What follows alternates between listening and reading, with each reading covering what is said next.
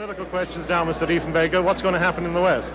What's going to happen in the West? Are you going to have a good... I never make predictions, but in Western Canada, the situation is such that everybody realizes that Mr. Trudeau doesn't give a tinker's damn for Western Canada. And they haven't lost sight of the fact that his whole attitude throughout has been one of contemptuous disregard of the equality rights of our Western province. Thank you very much indeed, Mr. Diefenbaker. Now to John Drury. Hello, everyone, and welcome back to another episode of Coast to Coast, the hockey podcast. I am your co-host, Danny, and hanging out with me today is March. We're switching gears a bit for this episode, taking a breather from the NHL and the sports scene to explore something totally different. Earlier this year, we chatted about summer festivals and dived into the world of movies and TV shows. And guess what? We've got more of those cool episodes lined up. But for today, we're shaking things up and digging deeper into the world of politics, Canadian politics to be exact. I am so excited and honored to have one of our guests today. Her name is Jennifer L. She's a proud Indigenous Canadian covering politics and Indigenous affairs. I've been following Jennifer for quite some time now, and I appreciate her content so much. It's seriously eye-opening each time I watch or read one of her posts. I hope you give her a follow and judge for yourself. You'll be doing yourself a favor as far as I'm concerned. The way she brings her topics and explains them to the audience is unique and captivating, to say the least. So settle in, get ready for the episode. It's packed with a lot of fun and unique insights. And if you enjoyed this episode, show some support to us by giving us a follow as well on all our major social media platforms at C2CTHP. Now passing the mic to my co-host, March, so we can get started. March, how are you doing, man? Oh, you're probably pretty relieved that you passed the mic over to me. That was a really good intro. Yeah, thank you so much. I'm doing okay. I'm doing really good. Obviously, what was our last episode? Was it last week? Probably 2 weeks ago. Yeah, probably. I've lost track of time. I've been good. Obviously, you know some things about what's going on in my life with my car and stuff like that. So yeah. Slowly figuring things out. However, I'm very excited for this episode. For me, this is, as much as we want to do, we want to learn more about hockey. To me, this episode is a real learning curve for myself. I am interested in sitting down and listening to, obviously, you're very enticed by this. I think you're going to front run this really well. You're the host today. I'm the co-host, but I'll try and help you as much as I can. I am very interested in some of the topics we have lined up. But without further ado, I guess we can pass over the mic to Jennifer. Jennifer, how are you? Good. How are you? I'm good. I just thought, so I can get us started here. So curious, and this is just based on what you feel is appropriate for you to share. Just curious. So your socials. So where can we find you in terms of platforms and what your social ats would be? Yeah, I am on TikTok as Jennifer L _. Same handle, Jennifer L _ on Twitter. And I think I might be Jennifer L 2 _ on Instagram. And that's pretty much it for what I use for social media. Okay. Are you mainly on TikTok? Would you say that's your main platform that you gain a lot of viewership? I would say I definitely started on Twitter and then kind of moved over to TikTok. I make video content on TikTok, but I'm far more active on Twitter. Okay, fair. Like all of us. Yeah. I'm curious. So just curious. So whereabouts are you in Canada, and what's your educational background, and what do you do for work, if you're okay with sharing any of that stuff? Ooh, that's a tough question. So I am from northern Saskatchewan. My nation is in southern Saskatchewan. My education background is kind of a long history. I started in university taking my Bachelor of Education, decided in the last year I did not want to teach. Had a dream to go into politics, but wasn't sure where to apply that. Took a political studies class in my 4th year and decided I actually like this. So went into political science, took a BA 3-year, then went on to take my 4-year BA and took 2 proficiency certificates in the meantime, and then went on to graduate and postdoctoral studies at the University of Saskatchewan. Wow, that's really And nice. yeah, and then as far as for work, I am a consultant. I'm an Indigenous strategist working between nations and government relations. And that's a whole wide range of things that I do. But I would say that my biggest priority with my job is working with nations. Okay, interesting. I really do kind of touch base with that idea of like, getting interested in politics, especially when you're kind of going through school. Personally, myself, like when I was doing my degree, I needed to take liberal studies in my first year, and so one of the things I really focused on was criminology and politics. And I love politics, but a lot of it was American politics or world politics. So it didn't really focus a whole lot on Canadian. It's funny, I did do a Canadian politics course, and that was really focused on, oh, what is the House of Commons? And I was like, well, this is like when I was in elementary. It's like, so anyways, I found American politics so much interesting, or more interesting, and I find it is I mean, you see that a lot in Canada too. Like everyone kind of follows that, and it's like well, that's a different show. Anyways, but today we're focusing on this. I'm just curious, so so you kind of mentioned it, but how exactly did you get started in politics, but also media content creation? So I originally obviously had a dream of being in politics, but didn't know where to start. In my early Hmm. 20s, I had shown some interest in politics in general, but wasn't really sure how to apply that. Took a big leap of faith when I took a degree in political science because I did not grow up around politics. I did not have friends that were political. I knew nothing. So I started kind of from the ground up from there. And then right out of university, my local MP hired me. Took a shot on this small town Indigenous kid and showed me the Hmm. ropes and how things work. And when I started, I did not know anything. I didn't know what a statement by member was. I didn't know a whole bunch of things on how our Mm. daily political workings happen. So, yeah, that's kind of how it all kicked off. And then just taught myself a whole lot about how the government works and stuff like that. Well, if you're passionate about it, I think you end up. Well, I won't really speak to for myself, my own profession, that whether I consider it a job, but sometimes I have a lot of fun learning because I consider it a lifelong learning for myself. But I feel like in your shoes, obviously, kind of teaching yourself and learning and learning and learning. Like I play alto saxophone. I like to compare that to a lot of things. It's where like I was really passionate about learning this stuff and I had no one teach me. I just learned myself. And if you're passionate about something, I feel like it's a lot easier to actually go in and spend the time and the energy to learn. You mentioned a few things there that I had no idea what they mean. So, I can't wait for so that. I'm, yeah, right, Danny. So, anyways, enough of me. Danny, do you have any questions? I just want to know. So I know. Well, I'm kind of cheating here a little bit, guys, because I've been obviously following her for a long time, so I know a few answers to these questions. But I think for the benefit of the audience, we want to know what's your overall mission, Jennifer, and what are you up to usually in your day to day? My overall mission, I would say, with doing what I do would be to be creating a path for not just Indigenous people that want to get involved in politics, but applying that self determination. So, having the right to sit where I do politically, owning my right to have opinions and stuff like that, but making sure that other people can see someone maybe with a larger platform doing it and not being apologetic about it. And yeah, and in my day to day life, it's hard to say how I apply that because I make content creation, but that's just a hobby. My job is to work with nations and prioritize their priorities and make sure that they're being heard at their local level and that relationship between nations and government is looked after. That's fantastic. So let's do a crash course here for our audience. And to be honest with you, beginning with myself here, contrary to March, I'm from Montreal originally, Jennifer. So back home, at least where I had the I went through private school.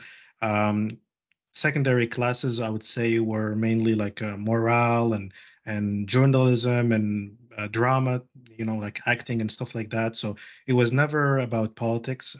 So maybe some of the things that March has had in school were kind of basic. I did not have that, and I can speak for maybe a portion of the Quebec population there. So for me, Canadian politics was just a blind spot completely. And up until I found your platform and I started really like consuming everything that you produce on TikTok, that I really started to get at least a sense of understanding of what's happening right now. So if you don't mind, can you I don't know how you want to structure this, but can you give us a little bit of a Canadian politics 101, the basics? Like what's the difference between that and the ones we see in the movies with the US? What are like common things to know, like Parliament and House of Commons and things like that? I'll give you the mic for this. Oh, that's tough. That's a big I conversation. know. Yeah. Kind of difficult to get into without being asked specific questions, but I think just understanding the different branches of government in Canada, knowing federal, provincial, municipal, depending on where you live, you might have an MLA or an MP. My focus is primarily federal issues, especially being Indigenous. A lot of my issues fall federally. Understanding how the government works, the departments. We have 338 seats that are occupied by MPs across Canada, and we're currently in a minority government, meaning that the Liberals did not have the seats necessary to form a majority government. So relying on that confidence and supply deal with the NDP, there's a lot going into it. I think if I'm asked specific questions, it's easier to answer because sure. Politics is a very, very wide spectrum of moving parts, and it's hard to break it all down. So what is like the Parliament and what is the House of Commons? Is it the same thing?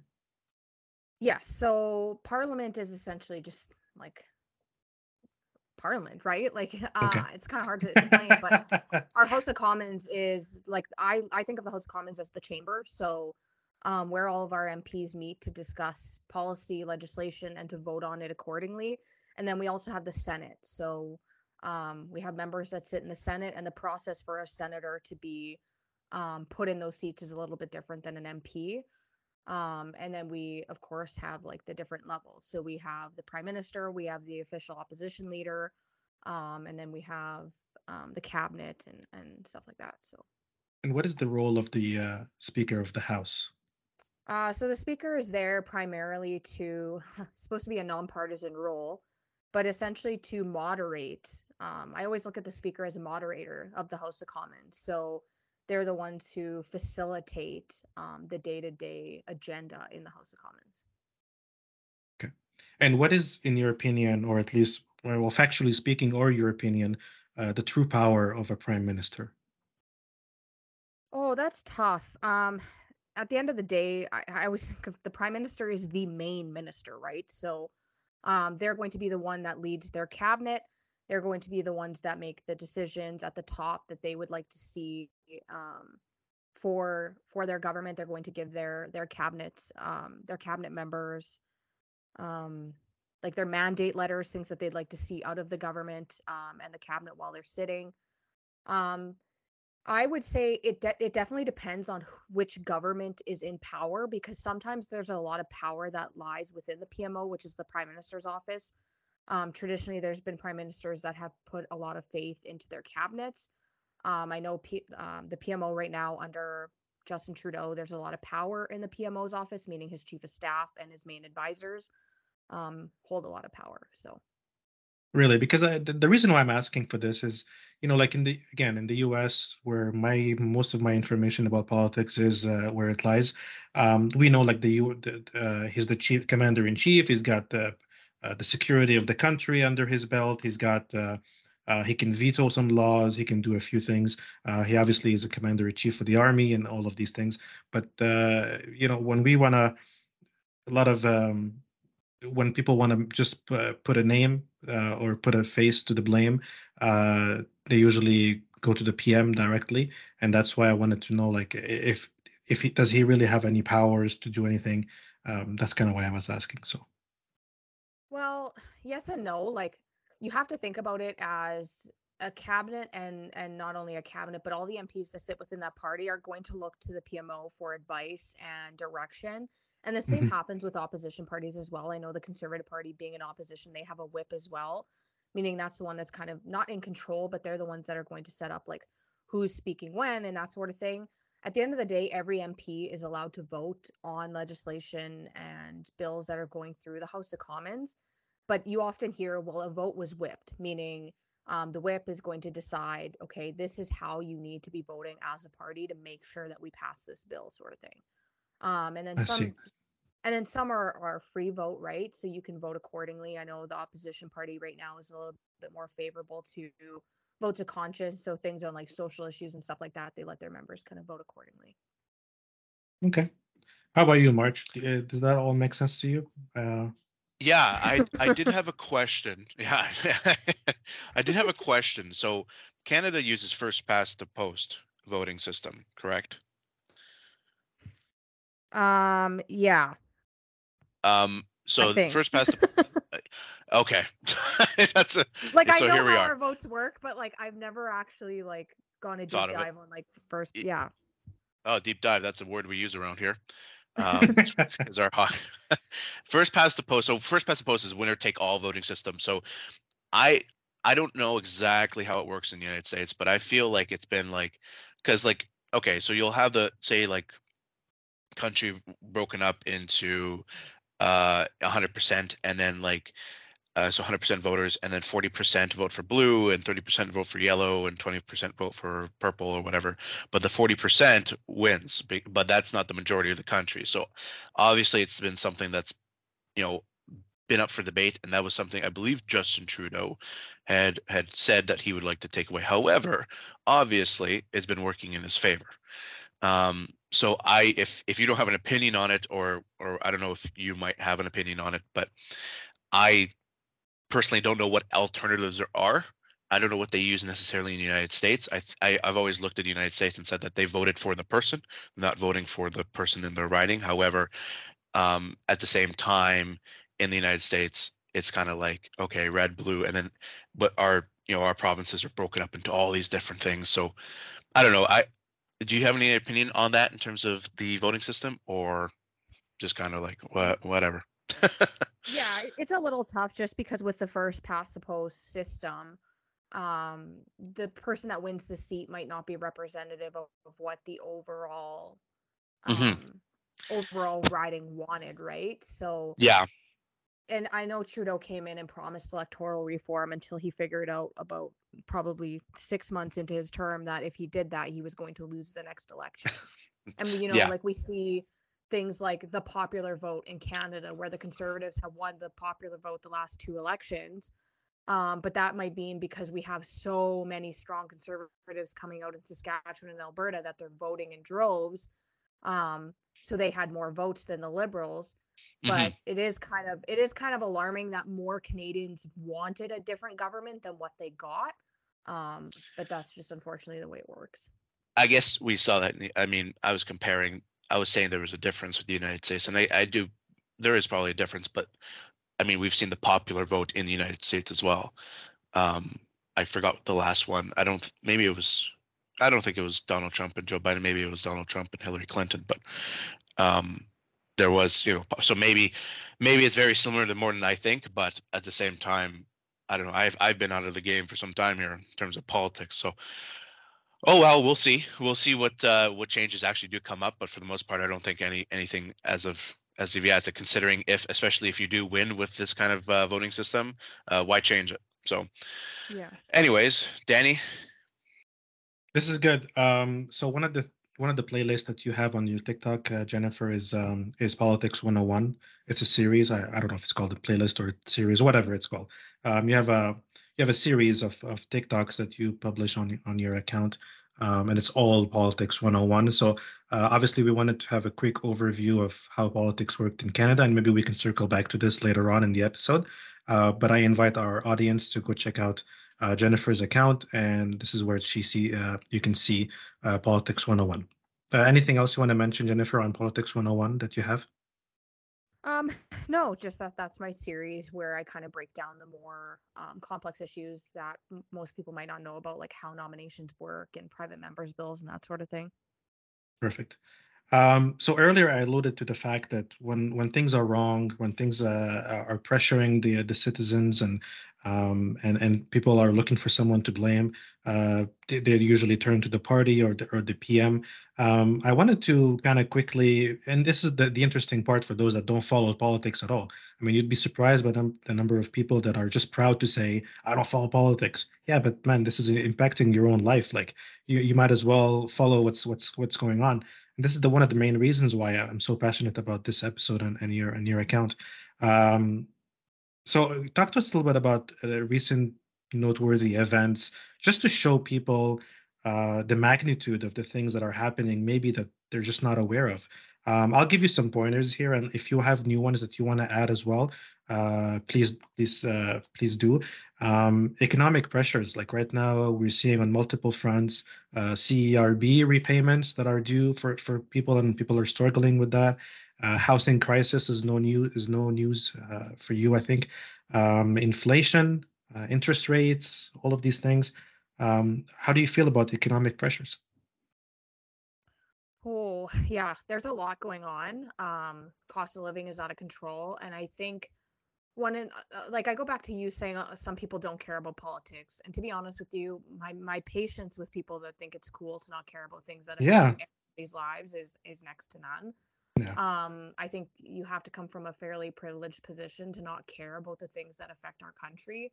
I mhm, mean, I could go to our shopping center right now where our Walmart and Superstore and stuff like that are, and I could probably count within minutes over a dozen homeless people sitting on the sidewalks trying to get food, trying to get money, whatever they yeah, need to yeah, survive. And like I said, I live in northern Saskatchewan. It's extremely cold here. There has been people that have died on the streets here. And what's concerning is that we're seeing shelters and food banks maxed out. saying that the need for them is increasing. But I go on Twitter or whatever, and I see some MPs just fighting with one another or fighting about petty things that don't matter, and it's just like holy man, like this is, yeah, it's a lot. Yeah, the reality check. To be honest, I know exactly what you're talking about because you post some of them, some of those clips. Uh, Yeah, I get it. It's for myself. I mean, personally speaking, I think any adult or a household is feeling the pressures right now, and I make a good living, but at the same time, even then, like it's just bigger salary, bigger problems, or bigger bills. So, yeah, okay. This is maybe not the most well. This is the most shocking one. I guess it's when Yaroslav Hanka was celebrated in Parliament. That whole scandal that happened. You want to tell us? You want to tell the audience what happened there? Right. So essentially, what had happened is we invited in the president of Ukraine, and we honored a SS Waffen soldier who is a known Nazi in the House of Commons. And I think like that issue was an issue in itself. Do I think that all of the MPs were aware that was happening? No, I don't. Oh, At the of course not. time, do No. I think they even know who they were clapping for? No. I mean, at the end of the day, it's mob rule, right? They probably stood up and were like, oh, yeah, okay. And then afterwards, we're like, oh my God. But I think the Yeah. issue is that the conversation that happened afterwards really annoyed me because there were so many people saying, well, this isn't the prime minister's fault. It's entirely the speaker's fault because the prime minister didn't know. And it's like, yeah, but that's the problem. We brought in a president of a country that is at war right now. He needs some of the highest security detail that Canada was able to offer when he got here.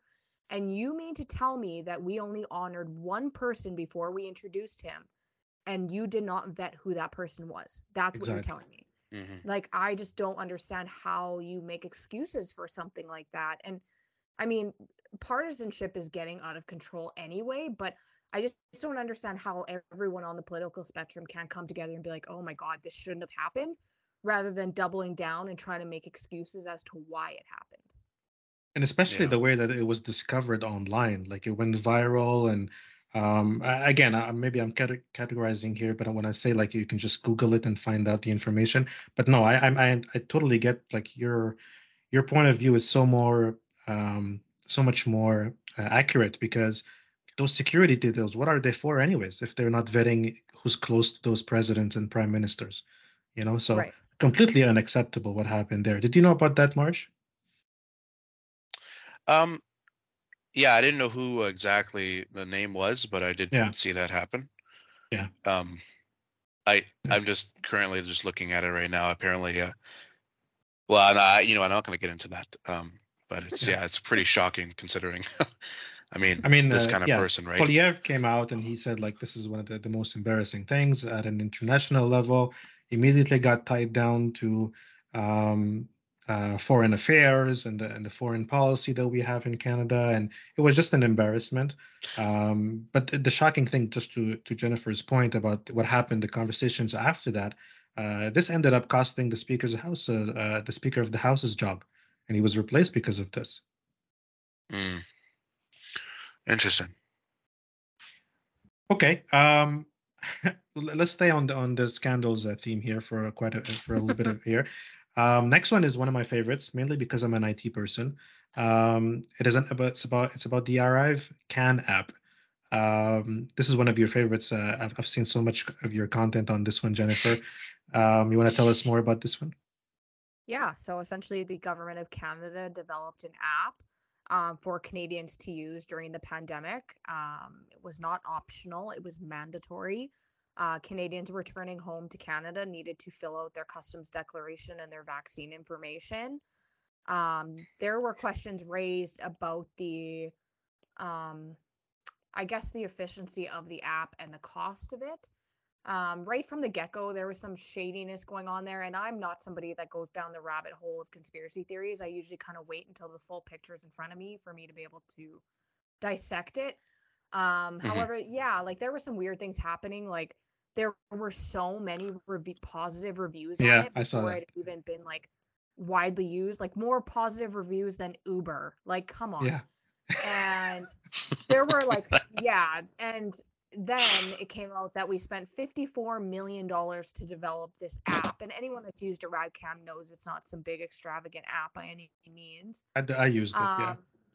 Well, and like at first I was like, okay, like it does have its benefits. Like being able to upload your customs declaration via app is actually genuinely a pretty decent idea, as long as you're maintaining that people are able to use paper forms if they wish. So that I was like, okay, that's not a bad idea. But $54 million, and then I'm watching committees, and most people don't watch committees because they don't care.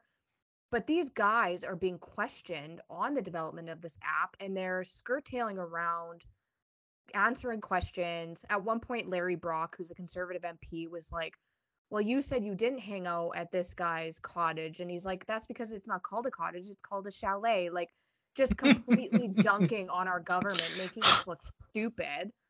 And they don't even work. I think they subcontracted out the app or something, and they sit on a board. Like, they're like, yeah, we run the board. Like, it's so shady. And everyone's like, well, whatever. What's another day and another 54 million? Like, at this point, who cares? Yeah. March issue, Jennifer was showing like the App Store. The Apple App Store was like, I think it was like 5 stars with 700,000 positive reviews. That's where that 54 million went, eh? Yeah, I think so. Yeah, that's where that money went. I used that app twice, and that was for going over the border via car, and not once was it checked. And I just said, what's the point? Yeah. If you're not even gonna bother, what's the point? And if you're spending that much money, I didn't know actually that was the price tag. But I do remember. It's funny. I'm glad you mentioned this because I do remember the whole thing about the reviews. Like, come on. Even right now, the RCMP is investigating this, and they have like a formal investigation into this. So we'll see. I just thought that was an entertaining thing. I mean, not so much with the guy in the parliament, but this one was entertaining, I guess. It's not very funny to lose 54 million on nothing, but we lose enough. Anyways, slightly less fun one is Made, Jennifer. It is a topic of discussion right now. Things are moving on that front.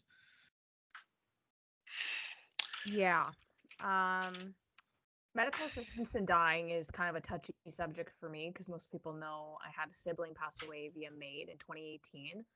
I think one of the biggest issues, like we got the MAID legislation because the government needed to come out with legislation to satisfy a court ruling, Carter versus Canada, where essentially the court ruled that it was unconstitutional for a doctor to be charged for ending a life if somebody was suffering. Okay, so Jody Wilson-Raybould, when she was the Attorney General, came out with that legislation, and that was that.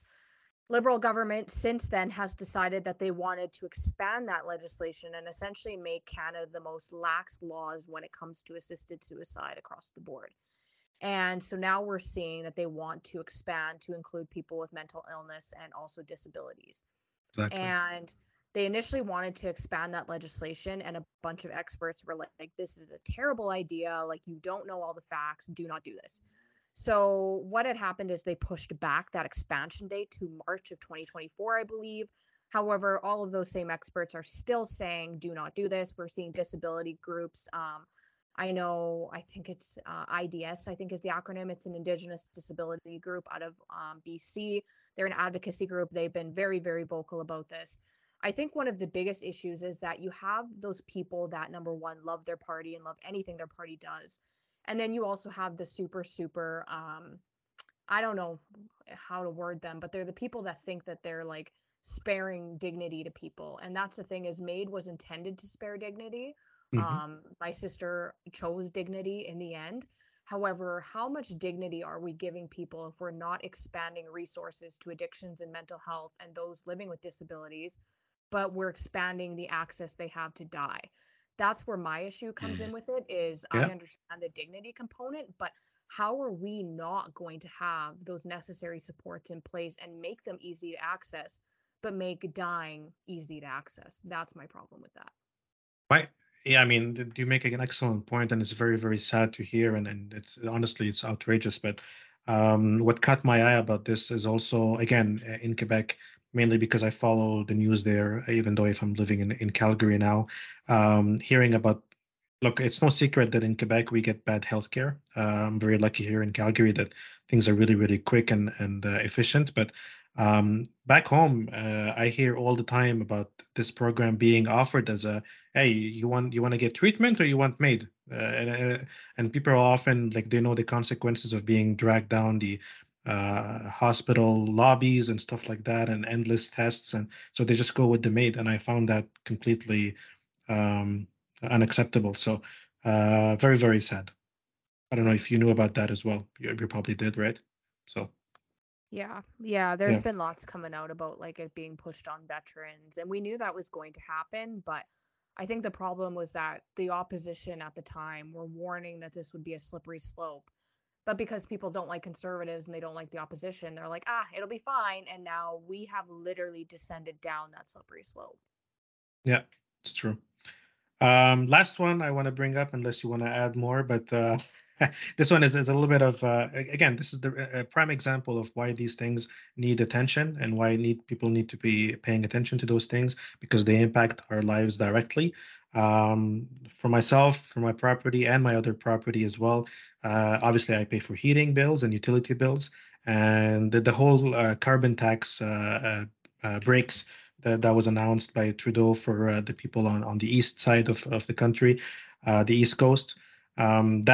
That also created a whole wave of I'll let you describe it if you want, Jennifer, but that whole thing created an unwanted, or something that we didn't really need at this time. I guess it's good for the next election as talking points, but I think you want to just tell the audience what happened there?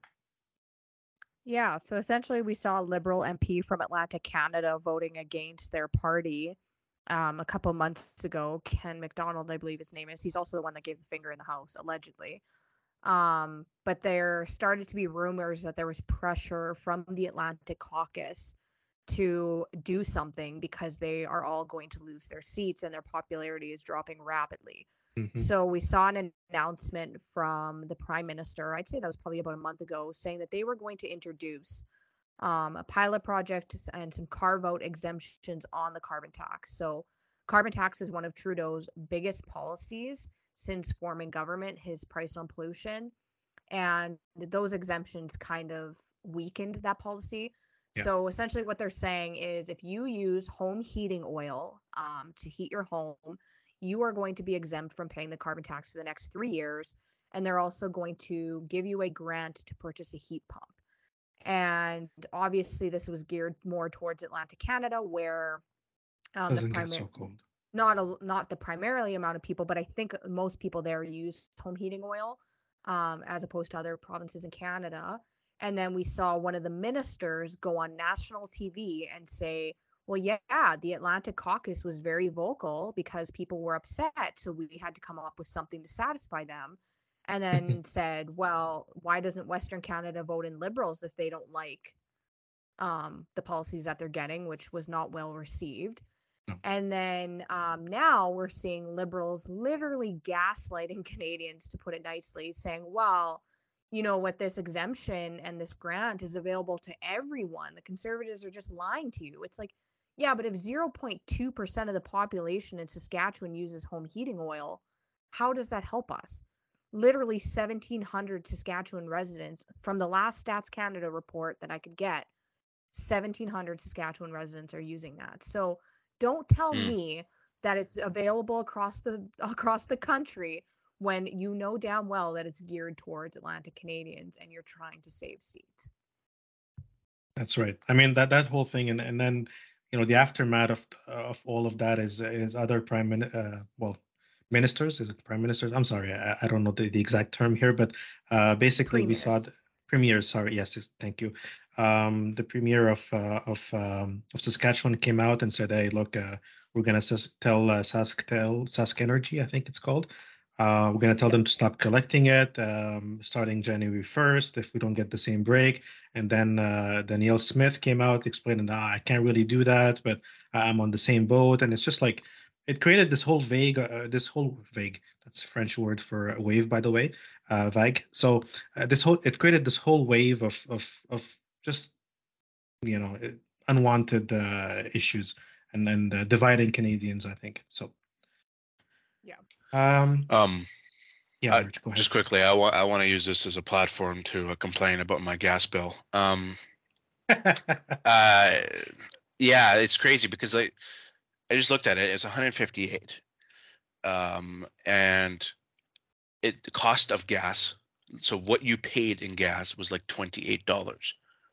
Like it's a carbon tax was like 38, and like all these other fees and transportation and stuff. Like, holy mackerel, man. Like, I understand things cost money, but at the same time, you think we'd be paying enough taxes to not, like, you know, have me charge for the gas going through a pipe. Anyways, that's just me. It's a little rant, but like, I did look. I don't really focus on the bills too much because I get them online, but that's also the positive of not getting paper, or the con of not getting paper copies anymore. But I decided to look, and I was like, oh wow, so I should really be paying 28, but I'm paying I don't know how much that would be, but probably like 500% more. Anyways, rant over. Danny? Yep. So time is really flying by. So I really want to go quickly here because I really want to get to the second part of this interview. So, which is for me the important parts. That's why I left it for the end here. But so upcoming changes in the political landscape. We don't have to dive too much into this, Jennifer. But what are your expectations in terms of a change there? I think we're going to see an election in 2024. Right now, we're seeing the NDP really making big decisions on their confidence and supply deal. They just had their NDP convention, I think it was last month, where they voted in favor of pulling out of the confidence and supply deal if the pharmacare legislation did not satisfy their wants. And then we saw today that it was reported in the news that the first draft of that pharmacare legislation did not satisfy the NDP. So the Liberal government's going to have to fix that, and fix that quick. But now, I mean, they're doing a tailspin, right? Like, they're essentially coming forward with major things that the Liberals would have never put forward, like pharmacare and dental care, just to save their seats. So if the NDP get what they want out of it, I can't see them pulling out, because if they hand Pierre Poilievre a majority, they're going to get nothing out of it. Yeah. But at the same time, like, you can only sustain this amount of like unpopularity for a certain amount of time before you have to pull the plug. That's right. I'm looking forward to that, to seeing what's going to happen there. Maybe I let loose here a little bit my opinion, but okay. So for those that are listening as well, so we talked a little bit earlier about the series Politics 101 on TikTok that Jennifer does. There's another series as well that she talks about what is going on in Canadian politics. I strongly encourage you to go watch and listen to those. I think it's your most recent series, and you like that one. You put a lot of humor in that one as well. So yeah, okay. The next topic and the most important topic I wanted to bring is obviously the Indigenous part of your work. I do have to give a disclaimer here because, again, I mentioned I'm from Montreal, and I grew up just like everyone else in that over there, and I went through the school system and the education system there. I recently was on a space, Jennifer, with March, and I was talking to a few people, some of them in Montreal. And I just for fun, because I knew that I was preparing for this episode, and I just asked one of them. I knew he was in Montreal, so I just asked him, "Hey, what do you know about Indigenous people and that whole topic?" And he was very unsure about what to say. He had no idea where to start, no idea whatsoever about that whole topic. And this is really a reflection of at least people in Montreal, in my opinion. Again, I don't want to generalize, but it's not something that is taught in schools. And now that I live on the West Coast, I'm seeing a lot more presence in that. So I wanted to give a disclaimer that this is a topic I am slowly and increasingly respecting more and being more passionate about, but I really don't know what I'm talking about when it comes to that. So if I apologize in advance if I ever say anything offensive or ignorant, or ask you like a stupid question. So this is my little disclaimer here. Do you mind telling us kind of the basics of what we need to know about the Indigenous community in Canada? Right. So it's a very, very diverse community. I think of the umbrella term Indigenous refers to First Nations, Métis, and Inuit. And then obviously below First Nations, again, we're super diverse. So different tribes across Canada, Cree being one of the biggest, if not the biggest, I believe. And I am Cree. I come from a Cree background. And then you have like the Dakota people, and then you go to Eastern Canada and you have the Mi'kmaq. So we're all fairly diverse. And our relationship with one another is unique. I mean, we don't all come from the same set of ideas, although we kind of have the same end goals, it seems. But yeah, our teachings, our ceremonial practices, things like that are going to differ depending on the community and where you come from. And what is exactly like the difference between a treaty and land, or a tribe, or you mentioned people, like are these all the same things, or? Well, treaties were agreements that were signed with the crown in exchange for certain things. So our treaty agreements are quite complex. I don't think I have the time to go I through don't all think of so. that. Yeah. But I look as, if you overlook at what a treaty is when we signed the treaties, well, not we, I wasn't there, but it was essentially an agreement, right, to live in harmony and in peace on the land and share this space. But in return, that would mean that our treaty obligations were upheld, which has been an ongoing battle since the beginning of time, essentially. Right. And for myself, like I was trying to do a little bit of research as well. I fell up upon a website. It's called native-land.ca, and it shows you like all these different, again, territories. Yeah, it's a good. Mm-hmm. It's a good. I don't know if you've seen that. You know what I'm talking about, but it's a good exercise to go take a look at that just to understand the different territories. Right. Okay. I had a question just quickly. So it's something we wanted to talk about in terms of the basics. First Nations, or the terms in terms of terminology, First Nations, Indigenous, and Aboriginal. Do you like? I don't want to say, hey, which one's right, but I am gonna kind of ask that. is there a specific terminology, or because you know what I mean? Like I see those three and used in articles, all sorts of things. And I'm just curious whether they all mean the same or something's specifically meant for, like something specifically meant for the terminology. I think it really depends who you ask. I think Indigenous is the most safe because Indigenous is, again, that umbrella term that's going to cover First Nations, Métis, and Inuit. You don't really hear Aboriginal used as much anymore, although it's kind of phasing out. Okay. And then I guess if like I refer to myself usually as Indigenous or First Nations because I'm not Métis. I have Métis family, but I'm not Métis, and I'm not Inuit. I'm a distinct group of people. So yeah, I guess it really just depends on who you ask. And I mean, Okay. the language thing is confusing for us too, right? Because we're not given a handbook on like what to call Yeah. ourselves. Yeah, that's fair. No, that's good. No, thank you for that, because I was curious as well. Like you said, I don't really see Aboriginal as much anymore, but I do see it sometimes. And obviously, some people, especially those in more quote unquote old school, will use different terminology as well. And so it's good for me to I also know so I can educate some of my family. That's a good Anyways, question, Yeah. March. Thanks for asking that. So when I introduced you in the beginning as Indigenous Canadian, is that is that contradictory? Is that a wrong thing to say? No, that's all good. Okay, so there you you go. can. Nice. Is it because it's two different things? You're Indigenous and Canadian, Well, or Indigenous person like is a Canadian?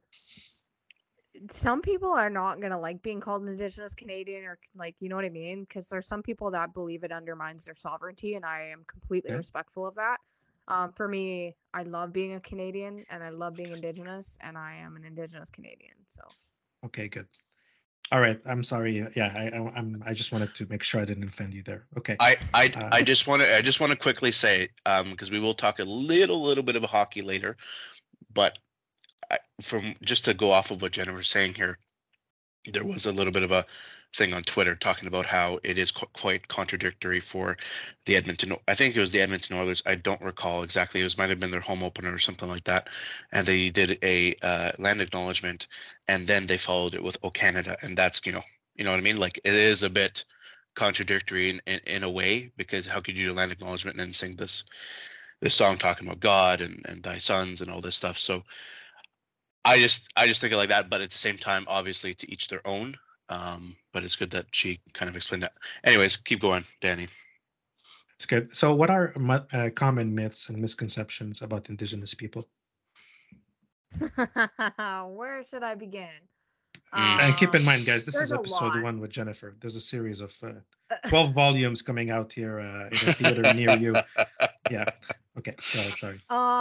There's a lot. Like when I think of misconceptions, I always think of like some of the comments that I get. Like someone will be mad at me for something, and then they'll be like, "Why don't you pay your taxes?" And it's like, I do pay my taxes. Like there's a misconception that like all First Nations people don't have to pay income tax. Or they'll be like, "Yeah, you got free education." It's like, that's not how that works. Like I most definitely had to pay for my education. And like free houses is another one. I definitely have a mortgage on my home. Cheap vehicles. People think we get cheap vehicles. We do not. We save the tax. Free cigarettes? Yeah, Is that a no, thing? that's not a thing. Oh, okay, Cheap- okay. cheap There's a tobacco, but- misconception. There we go. Okay, answered Mike. There we go. Perfect. My biggest thing though is now that we're talking more about Indigenous issues, and like you're saying, okay, with the hockey game, there's a land acknowledgement, and then people are mad that "O Canada" followed afterwards. It's almost like the pendulum is swinging, and people are being they're too much. Like I don't want to say it's Indigenous people doing, because it's not, but there's almost like this like gatekeepy feel, and I truly believe that it like kind of started when the Liberal government took over and really made these big promises for Indigenous people. They kind of acted like our saviors, because now there's like this major misconception that like all Indigenous people vote the same, we all think the same, we all want the same things, and it's like, I don't know, it's really painful to deal with that.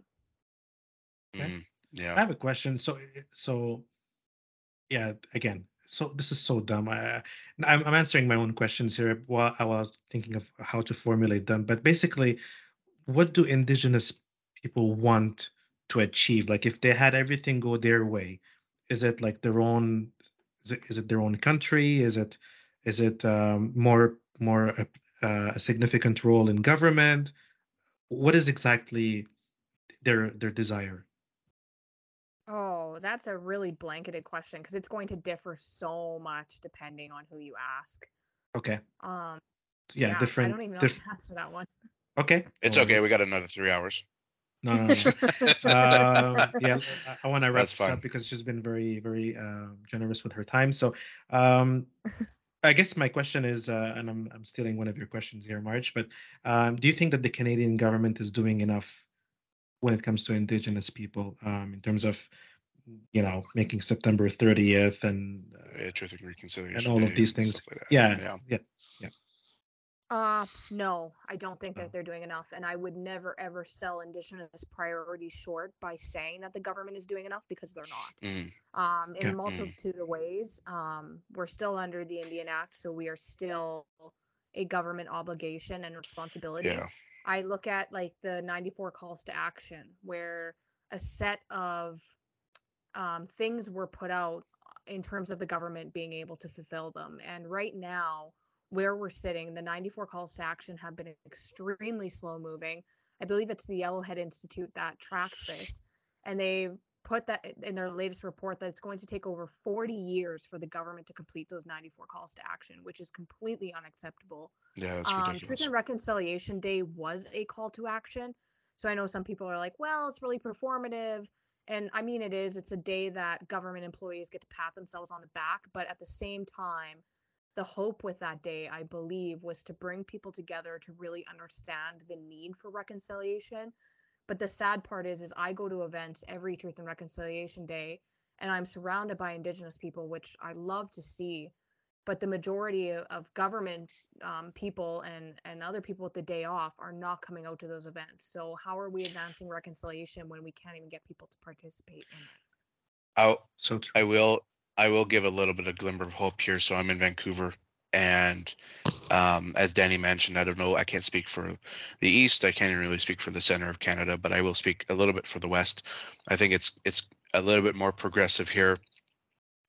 During Truth and Reconciliation Day, there are people, and there will always be people all over the country that consider it, oh, I got a day off, okay, whatever, and that's a shame. But I have been to events here and I don't really disclose what I do for work on here, but I don't know if I'd consider myself a government employee. Danny, would you consider me a government employee? How about you tell people the same term that you told me?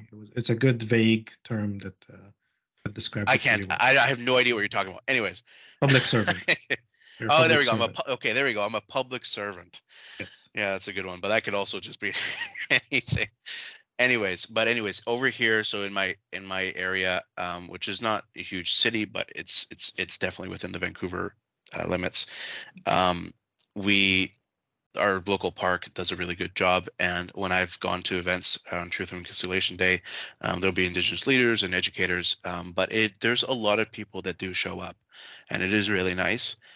So these will be people that are visually, ethnicity will be maybe European or your standard white Canadian, but I do find it quite nice to see. The only thing is there's so many people that need support, but not enough people to support them. So what I mean by that is that, like, Indigenous educators, everyone expects. So the terminology, I believe, is extraction allyship. So they expect people to take, like Indigenous educator, Indigenous leader, you need to give me resources, you need to give me the information, but there's not enough people to support all this. So it's really nice when there is a grand hall or something for us to all go to on that day. I have had a great time, and a lot of learning has been happening on those days. I do find it interesting though. So I have gone to University of British Columbia recently as a student, and one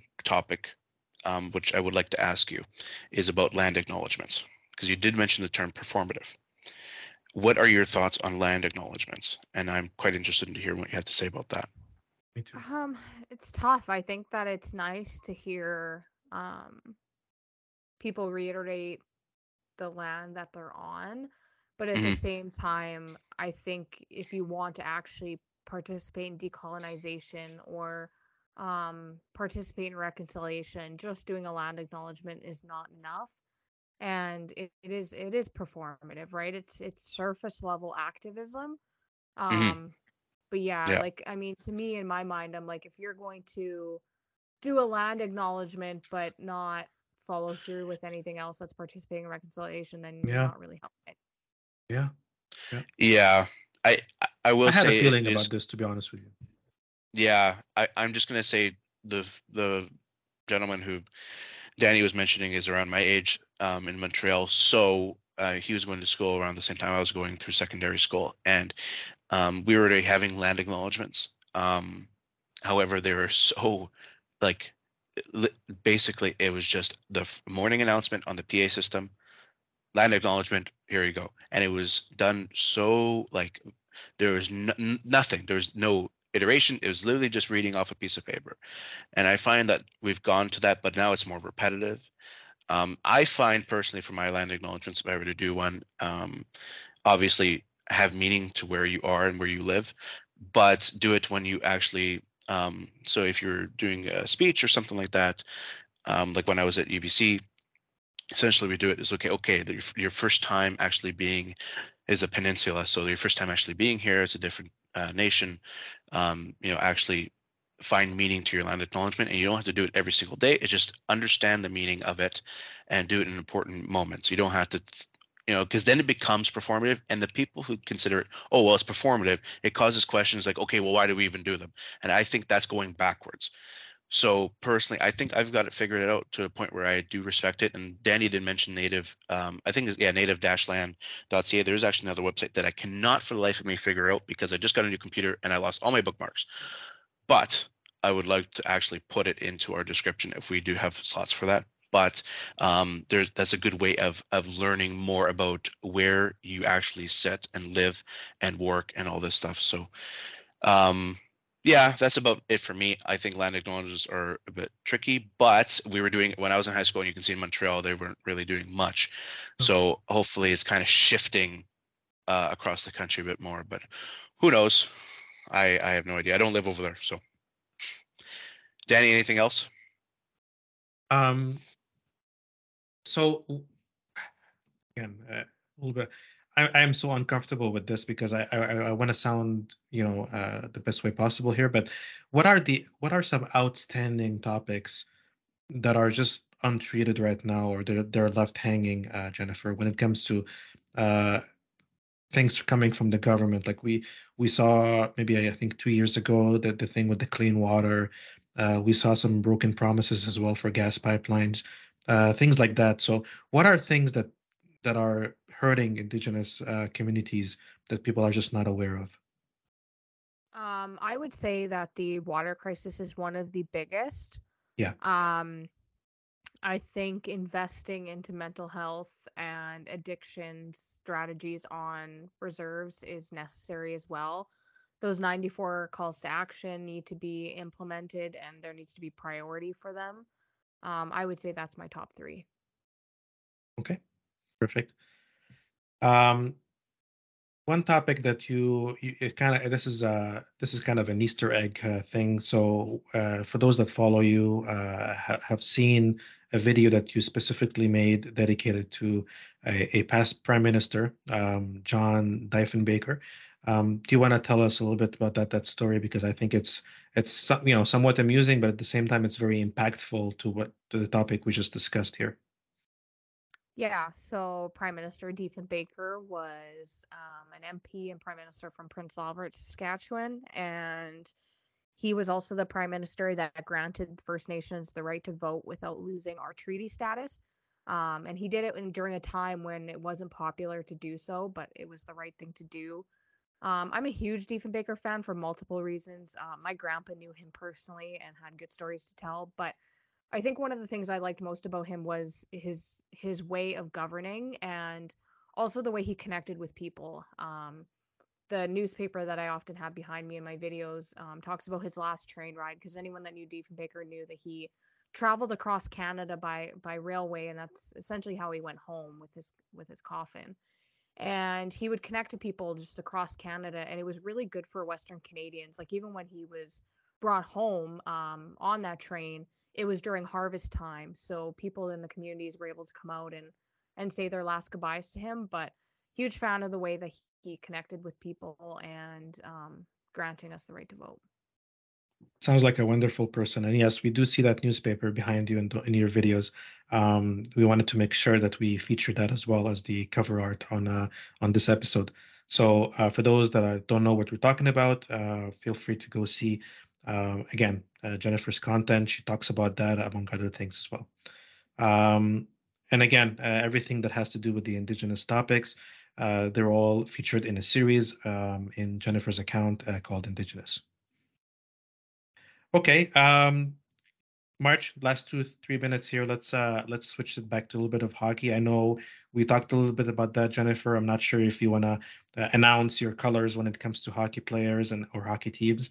Are you a hockey person? Do you watch hockey? I know you follow sports a little bit as well. You know what? I'm not a huge hockey person. Like, not on TV. I will go to hockey games and have the best time ever. We are a big WHL community. That's kind of the thing for people to do here, and there's a lot of community support behind our WHL team.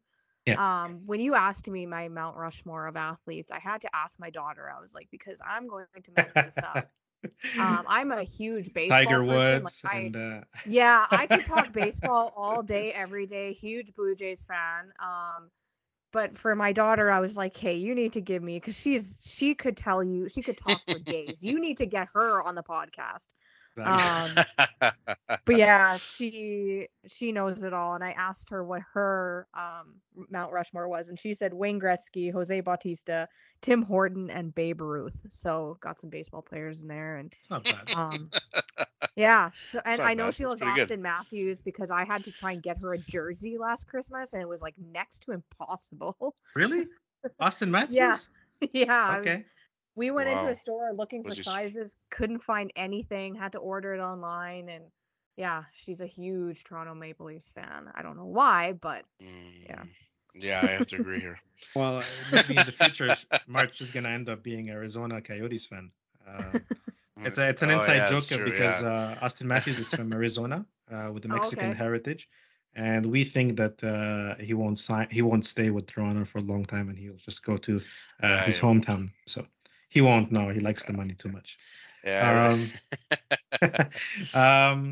So what is next for you? Well, we talked about Indigenous people. I don't want to lose this because it's actually pretty interesting. So people don't realize how many Indigenous players there are in the NHL. There's a lot of Brian Trottier. There's a lot of players in the past as well. Right now, he's a little bit inactive, but Carey Price is huge into that. And you know what?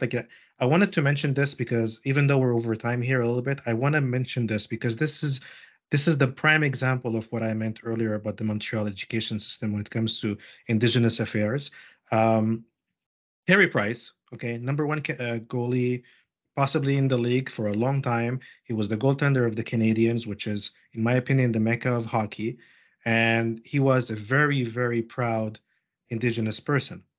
His mom is heavily involved. I think she's I don't know what the term is, but I think she's a tribe leader, or what, I'm not sure exactly how to describe her. Yeah, you should look her up. She is, right?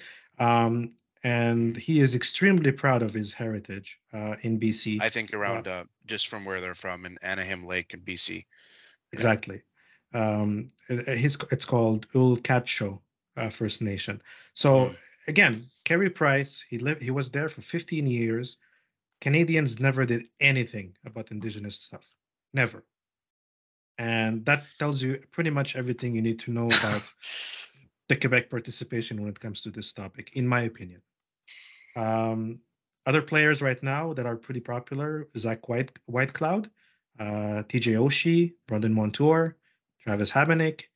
A lot of players are from Indigenous backgrounds. And I got one more good news on this as well. The number of NHL prospects is almost equivalent to the ones that are active in the NHL. So we should be expecting more and more and more Indigenous players join the NHL. So that's some good hockey research right there. Mm-hmm. Okay. So what's next for you, Jennifer? What do you have planned for the rest of this year? I know you have something pretty cool potentially happening. So Yeah, I'm actually heading out of town next week to do some work on some nations, and then we'll be heading to Ottawa at the beginning of December for AFN, which is the annual General Assembly that the AFN puts on. There will be an election of a new AFN chief during that time, and then also hoping to do some networking with some MPs while I'm there as well. So, excellent. I can't wait to for you to keep us posted on that. And I'll finish off with this one, March. But what is, Jennifer, one thing that you wish more people knew about? And that can be concerning regarding your platforms or domestic or foreign politics or even the Indigenous affairs. What is one thing or two that you wish more people knew about? I definitely think more people understood the diversity amongst Indigenous people and that we have the right to our own vote, that we don't all think the same. And then I think when it comes personally to me, I think I wish more people would know how easygoing I am. I think my Twitter kind of comes across as aggressive sometimes, but I am somebody that will hear all sides of the spectrum as long as I'm respected in return. So hoping in my New Year's resolutions to bring more nuance to my Twitter, but we'll see how that goes. I just hope you never change. I just hope you never change. Sometimes it's hard with Twitter, but anyways. Yeah. Okay. Well, beautifully said. I am personally done, March. I am so thankful for you, Jennifer, for making time to be with us today. That is it for me. Okay. Yeah. Thanks a lot, Jennifer, for coming on. I appreciate your time. I understand. Hopefully, kids aren't causing too much trouble while you're with us. However, just quickly before we end it, just want to if you would like to mention your social media platform @ again, if you want to.